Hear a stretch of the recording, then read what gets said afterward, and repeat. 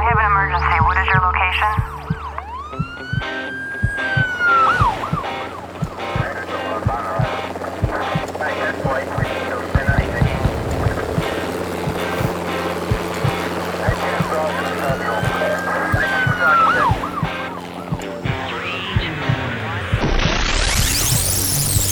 Rescue Radio, because there's a war for your soul. Yes, Father God, we know this, and you are well aware, Lord God, of the war that goes on both within and outside of us, Father God. And we thank you for this day. We thank you for the revelation of your love, your truth, your goodness, your mercy, your glory. We thank you for the goodness and the power and the obedience of Jesus Christ to come in our stead, to die for us, to shed his blood that we might be free and that the law might be satisfied through the death of Jesus Christ, the Lamb of God. And we thank you, Jesus, for giving us power over all the power of the enemy, to bind and to loose, to stand, and having done all to stand and withstand in these evil days, Lord God. You have not created us to be defeated. You have created us to be victorious in you. And so we thank you, Lord. We take authority over the powers of darkness that would come against us, against this nation, against our people, our families, those who work for us, pray for us, and love us for this ministry. Father, we bind the powers of darkness that have tried to target us and harass our loved ones. Father God, you promised that no weapon formed against us will prosper. And so we're thanking you for the continued blessings and keeping of those promises, Father. We ask now for the wisdom of Jesus Christ. We ask for, God, that you give us eyes to see, ears to hear, and a heart to understand, that the revelation of your truth may transform us, convert us, that we might be true followers of Jesus Christ. And we thank you for these things, Father, in Jesus' name. Amen. Well, we're talking today about the glory of God. Yeah. What is the glory of God? And question, how is the glory of God relevant in these days filled with shame and perversion? Wow. Well, we have to start with the desire of Moses. In Exodus 33 and 34. He said one day, he said to God, okay, show me your ways. I want to learn your ways. I want you to go with us. And then he said, show me your glory. He'd seen all these miracles in Egypt, right? Yeah, against the gods of Egypt before the Exodus. And he said, one day he said, okay, Lord, just show me your glory. Okay. And so what happened there was, what were you thinking? We're going to get a laser light show from heaven or what? Well, they already had the pillar of fire and the cloud by day and night. Yeah, right. Yeah. And he said the Lord descended in the cloud, all right, in answer to Moses' cry, and stood with him there and proclaimed the name of the Lord. So basically, he's kind of hiding Moses. He says, okay, hang out here. I'm just going to pass by you because you can't see all my fullness and still live. And he said in verse 6 of Exodus 34, and the Lord passed before him and proclaimed, the Lord God, merciful and gracious, long-suffering and abounding in goodness and truth, keeping mercy for thousands and forgiving iniquity, transgression, and sin, and by no means clearing the guilty, visiting the iniquity of the fathers upon the children and the children's children to the third and fourth generation. So what God is proclaiming here, his glory is his character, who he is in his essence, his character. He says he's right there, and there's many other things too. He says merciful, gracious, long-suffering, abounding in goodness and truth, keeping mercy and forgiving iniquity, transgression, and sin. Well, I believe, too, that glory is the opposite of shame, as we see in Proverbs where it says the glory of the children is their fathers. And so, glory is actually the opposite of shame. And when we sinned and we entered into the place of shame, Adam and Eve, were ashamed. They were afraid. They put together the fig leaves, and they lost the revelation of the glory of God. They lost the revelation of their own glory. They lost the revelation of who they really were in their true identity. Well, so God is glorified. His glory, God's glory, is revealed through his creation. Yes. Through his image bearers, and that would be us. That would be through Adam and Eve, through us people. Yeah. And through his providence, his redemptive acts, all those things. And basically, the glory of God throughout the Scripture is kind of a summarization of his attributes, character, his nature, and his presence made visible and manifest. Well, and it authenticates his his power, his right to be God, his right to basically declare from the beginning, from the foundation of the world, even the creation of the world. So he has, in his glory kind of accents all of his ability to be God. Right. And we could say that it's the shining forth. God's glory is the shining forth or the public display of God's character and nature. It means, also his glory means he's the highest rank. He's the top. He is totally awesome. The top, and we use that term awesome so flippantly. That ice cream sundae was really awesome, totally awesome. But only God is totally awesome. He's high. He's totally awesome. He is honorable. He is beautiful. One of the words in the Old Testament for beauty means, for glory means beauty, adornment, the beauty of the Lord. The beauty of holiness. It's holiness, it's beauty. It's all of the things that we don't know very well, that we don't experience very often, and that don't become a daily part of our experience during the day, the glory of God. Usually what we're doing is we're walking in a place of confusion and shame and fear. And even in Jesus, as Jesus walked through the earth, there were times when the glory of God had to confirm that he was the Son of God. When he was baptized, the voice came from heaven in the Mount of Transfiguration. The glory of God appeared as Moses and Elijah appeared on the mount in the shining glory. So I believe, and the glory is something that cannot really be.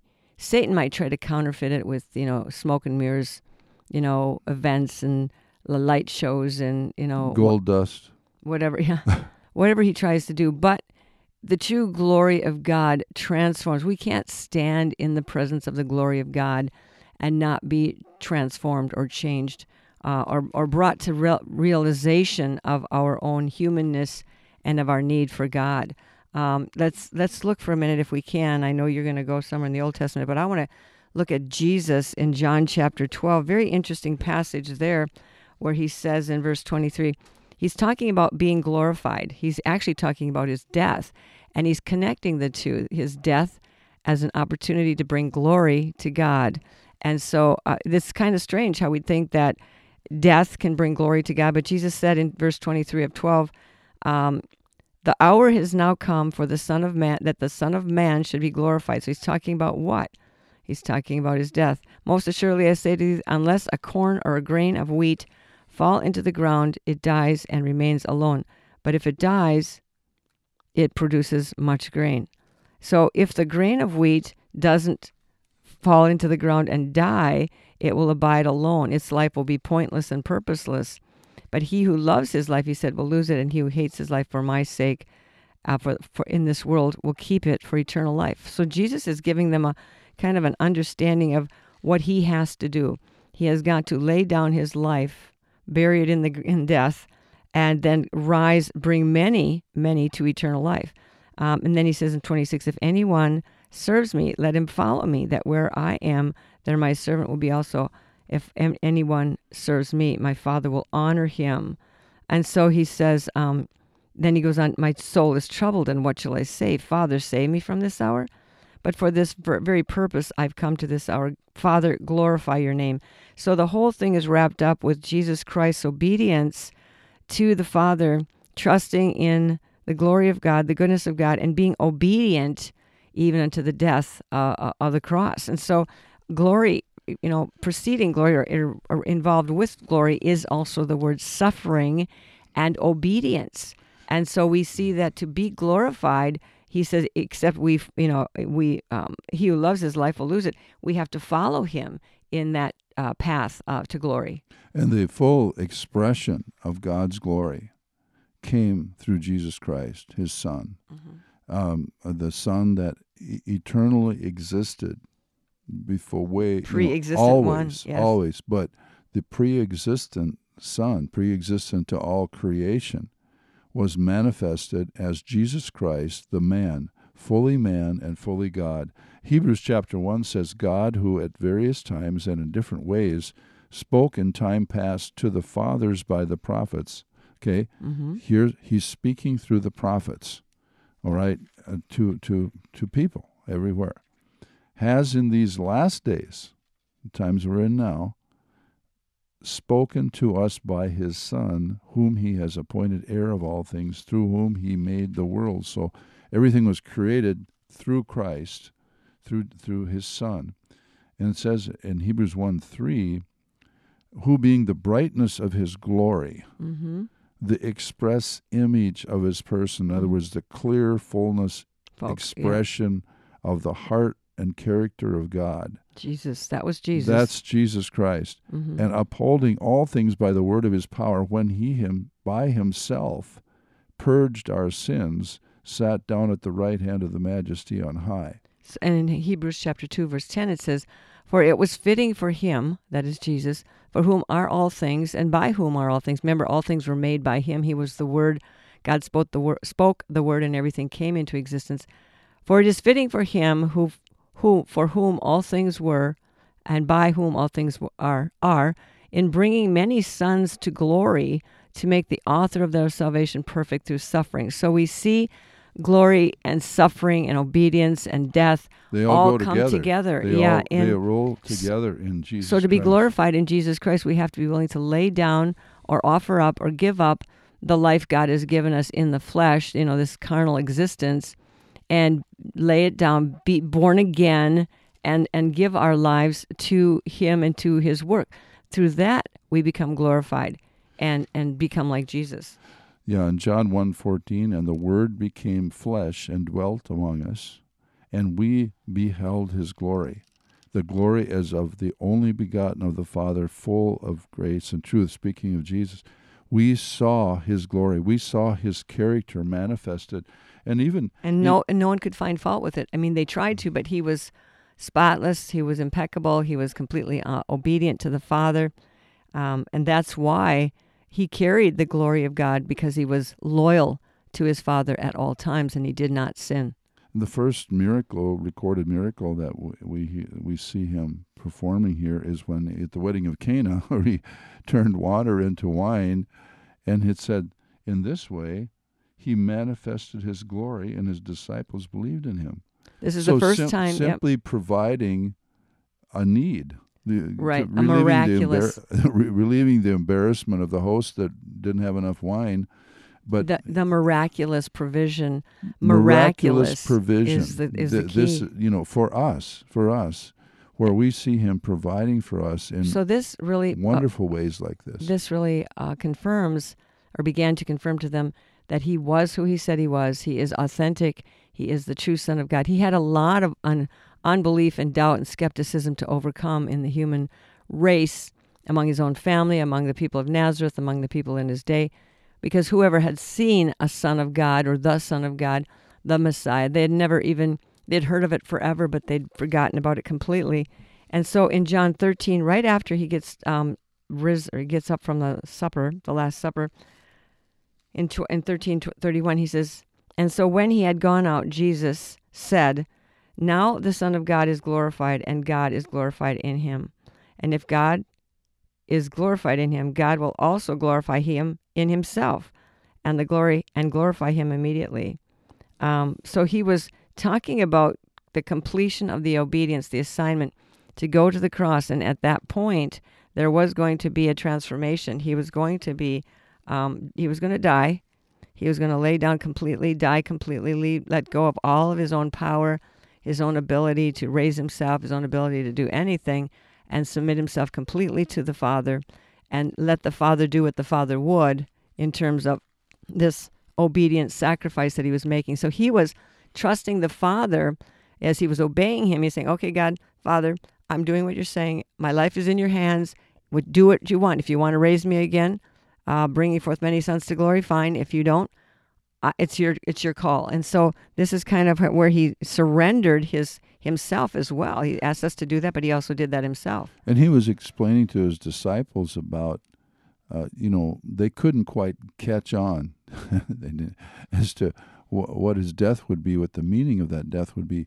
There's a place in Scripture, and I don't have the exact verse right now, but it says, he was explaining to his disciples, referring to by what death, what his death would accomplish at Jerusalem. So we don't think of death as an accomplishment, but for him and for us, it was accomplished. It accomplished our forgiveness, our redemption, our salvation. And we follow him. And so we're laying down our lives, as I said, our carnal lives, to follow him, to allow him to bring forth eternal life and the multiplication, the leveraging of many wonderful things for ourselves, for others as well, for eternal life. And we don't get eternal life because we die. We get eternal life because Jesus died. But in John 14:12, he says, "Most assuredly I say to you, he who believes in me, the works that I do, he will do also, and greater works than these will he do, because I go to my Father.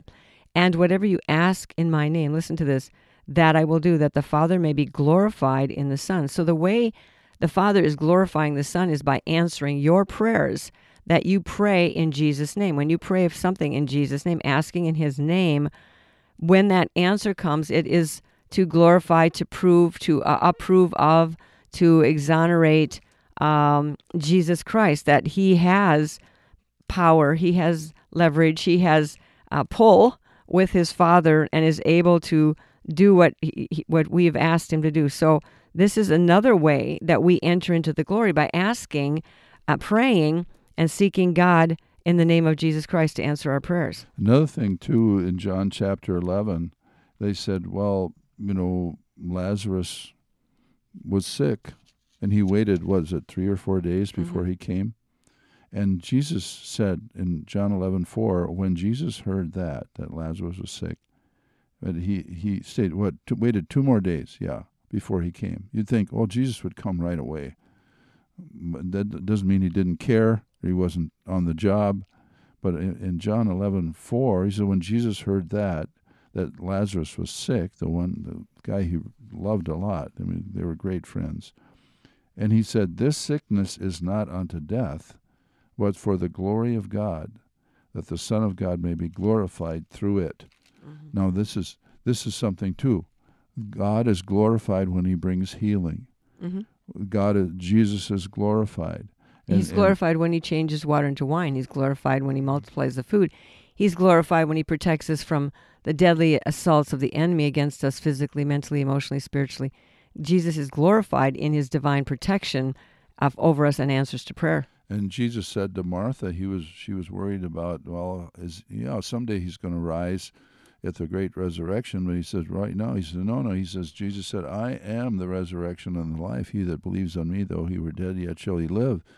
And he says to Martha, he says, did I not say to you that if you would believe, you would see the glory of God? So when we believe, we truly trust in him, we will see his glory revealed. In truth, we actually have been built by God to truly trust in him.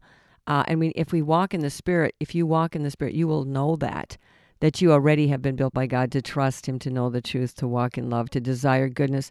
If you walk back and forth between the flesh and the Spirit, you'll be in that place of compromise, reasoning, and double-mindedness. A man who's reasoning doesn't understand, he doesn't perceive, because he doesn't. Jesus says, are you still reasoning in your hearts? Do you not understand? Do you not perceive? Have your hearts been hardened? When he was talking to them about the leaven of the Pharisees, they were reasoning, so they were misunderstanding.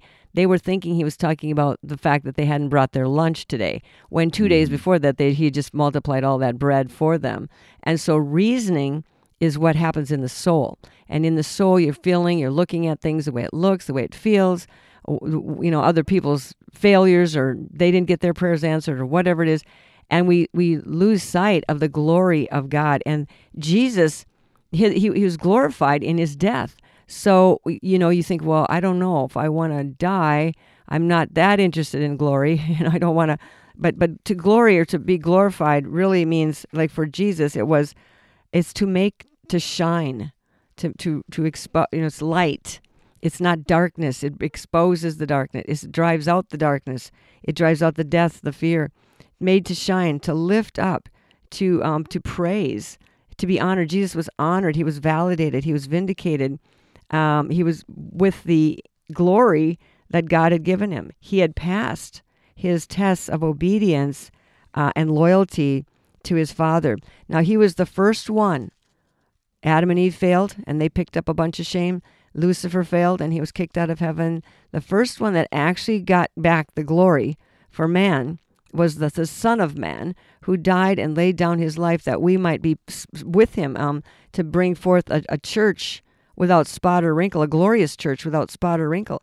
And so Jesus Christ not only, and he didn't do this for himself, he did this for us because we were important to God, and God did not want to lose his family. He was willing to let Satan go, but he wasn't willing to let us go. So to be glorified is not just something we often understand or think about, because our lives are so trampled with daily troubles, and we have no idea, I think, just tiny maybe glimpse of how overtaken we have been with death, darkness, deception, destruction, sickness, infirmity, unbelief, reasoning, mental and emotional attacks, spiritual and physical attacks. But we lose sight of the glory. But we need to focus on the fact that God is glorious in his temple, and he is coming again to restore glory and peace and truth to us. That's really it. You remember we read in 2 Chronicles chapter 7 about Solomon when Solomon's temple was dedicated. The glory of the Lord filled the house of the Lord so that the priests couldn't even minister. There was such a manifestation of God's beauty and power, his glory, his character, his love, his grace, his mercy. It was manifested so strong the priests couldn't even do their job. God just took over. And the fire of the Lord fell upon the sacrifice. The fire of the Lord came down and says, this is my temple. This is where I'm going to, this is a physical place, other than, he manifests himself throughout all the creation, the stars, the planets, everything, through us, through those of us who are created in his image, who, follow him. But he says, I am manifesting my glory. My glory is going to fill, this is my special place on earth where my glory, my character, my shining forth is going to be. And so basically what happened then on the day of Pentecost, when the apostles and 120 approximately were there waiting, and what happened? The fire of God came, the glory of God came and sat, the cloud of like fire and like individual tongues sat on each of them. And God is saying, this is my temple. This now, my church, my people who trust Jesus Christ, my people who follow me are now my temple. They're my temple. They're my dwelling place collectively, and they're my dwelling place individually. And Paul says to the Corinthians, don't you know that your body is the temple of the Holy Spirit? It's a dwelling place of the Holy Spirit. He says, if you defile my temple, I'm going to, God will destroy those who defile his temple. So our bodies are to be, we abuse our bodies so much with what we eat, with our all kinds of behaviors that really defile, make dirty this temple. We are to be the dwelling place of the glory of God. We are to be now the expression of the beauty, the character, the love, the grace of God through this to the earth. Well, I think too, in Jesus, in his confrontations with the religious sects, the Pharisees, the Sadducees, the Herodians, they kept attacking him on his motives. They didn't see his glory. The thing is, John chapter 1. Jesus came and they didn't see him. The world knew him not. He came to his own, and his own received him not. They didn't see that glory. Their hearts, their minds, their eyes were blinded to his glory. So in John chapter 5, we have that discussion where he's talking about, if I bear witness of myself, my witness is not true. So Jesus had to, other people, everybody can tout their own, trumpet their own, claim their own goodness, glory, greatness, accomplishments. But Jesus says, if I bear witness of myself, my witness is not true. There is another who bears witness of me, and I know that the witness which he, and this is God the Father, witnesses of me is true. So you've sent to John, and he's bore witness of the truth. He says, John talked about me, but I have a greater witness than John. For the works which the Father has given me to finish, the very works that I do bear witness of me, and the Father has sent me. So we're talking about Jesus bringing the understanding, the revelation of the kingdom of God to the human race, and this is his work to finish. And he had to do it in the midst of a lot of oppression, resistance, rebellion, disobedience, unbelief, paganism, idolatry. And so the important thing was he knew who he was, and he himself, he says, and the Father himself who sent me has testified of me. You have neither heard his voice at any time nor seen his form, but you do not have his words abiding in you, because whom he sent you do not believe. So he's saying you search the scriptures, for in them you think you have eternal life. But these are they which testify of me. But you are not willing to come to me that you may have life. I do not receive honor from men, but I know you that you do not have the love of God in you. I have come in my Father's name, not in his own name, and you do not receive me. If another comes in his own name, him you will receive. This is how we see it on this earth. Somebody comes promoting themselves, and they have a bandwagon of public relations and PR and all kinds of things going on, and we all fall for their, their talk. We want to jump on. Yeah. How can you believe we receive honor from another and do not seek the honor that comes from God only? Now, there's an issue. Do we seek the honor of God, the glory of God, or do we try to take care of ourselves? Are we still in that place of self-serving, just desiring to save our lives, seeking to save our lives rather than giving up our lives? If we understand to be born again is to have died, then you're dead. So there's a possibility of living a whole new life, an eternal life filled with glory, filled with truth, filled with light, filled with, suffering, but filled with purpose, and ultimately bringing forth the glory of God as he brings forth his glory in us. There's two words here. A lot of us are looking for glamour. We want glamour. We think glamour brings attention to us. Shiny. Glory brings attention to God. Yeah. And he who seeks to save his life. Again, this is where it bears witness with us.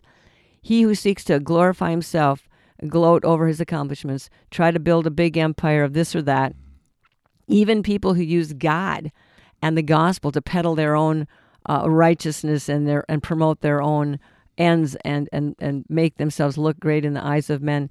If they're not willing to lay down their lives for their sheep, they're not good shepherds. If they're the ones that are using their sheep to line their own pockets and sell them to market to get extra gain, and don't care about the sheep, these are not the ones that are true shepherds. They're not true shepherds. And we're not talking so much about shepherds, but people. And we can all be part of the glory of God. You can have God exonerate and authenticate you too, just like he did Jesus, because that's the whole point, is to be endorsed by the Most High.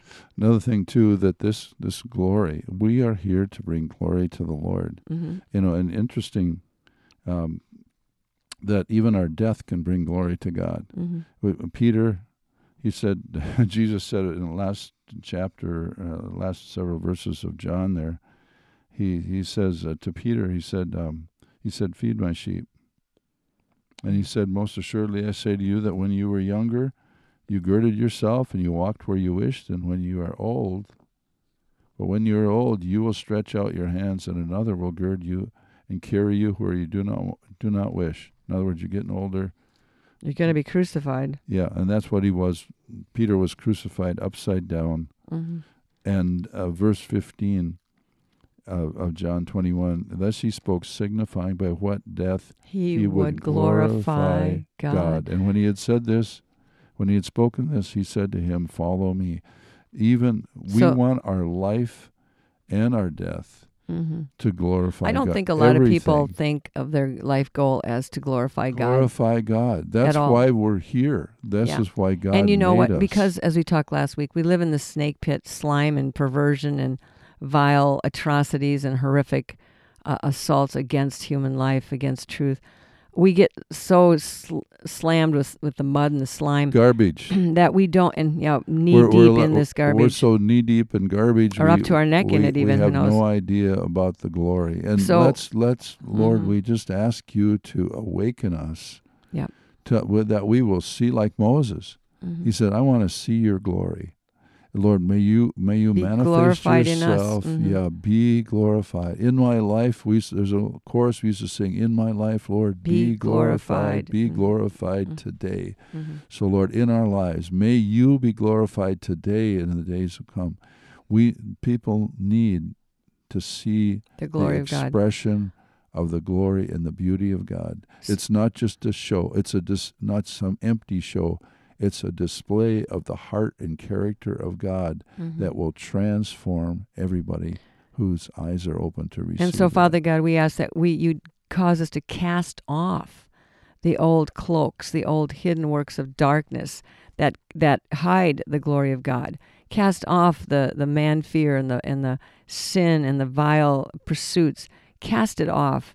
And let the glory of God shine through us as we lay down our lives for you, whether it's to live for you or die for you. It's all laying down our lives for you. So, Father God, we thank you again for opening our eyes to see and transforming, cleansing our hearts from fear, that we might see today and in the days to come the power of your true glory, the transforming power of your glory, Father, in Jesus' name. Amen. And we invite you to check out liferecovery.com.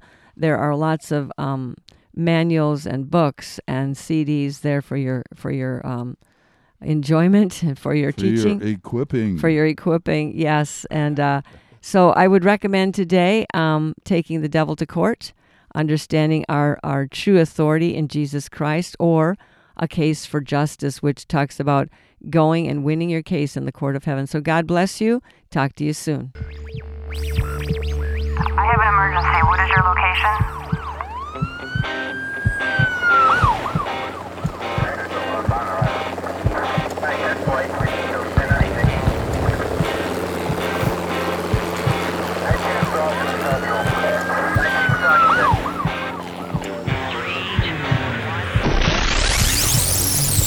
Rescue Radio, because there's a war for your soul.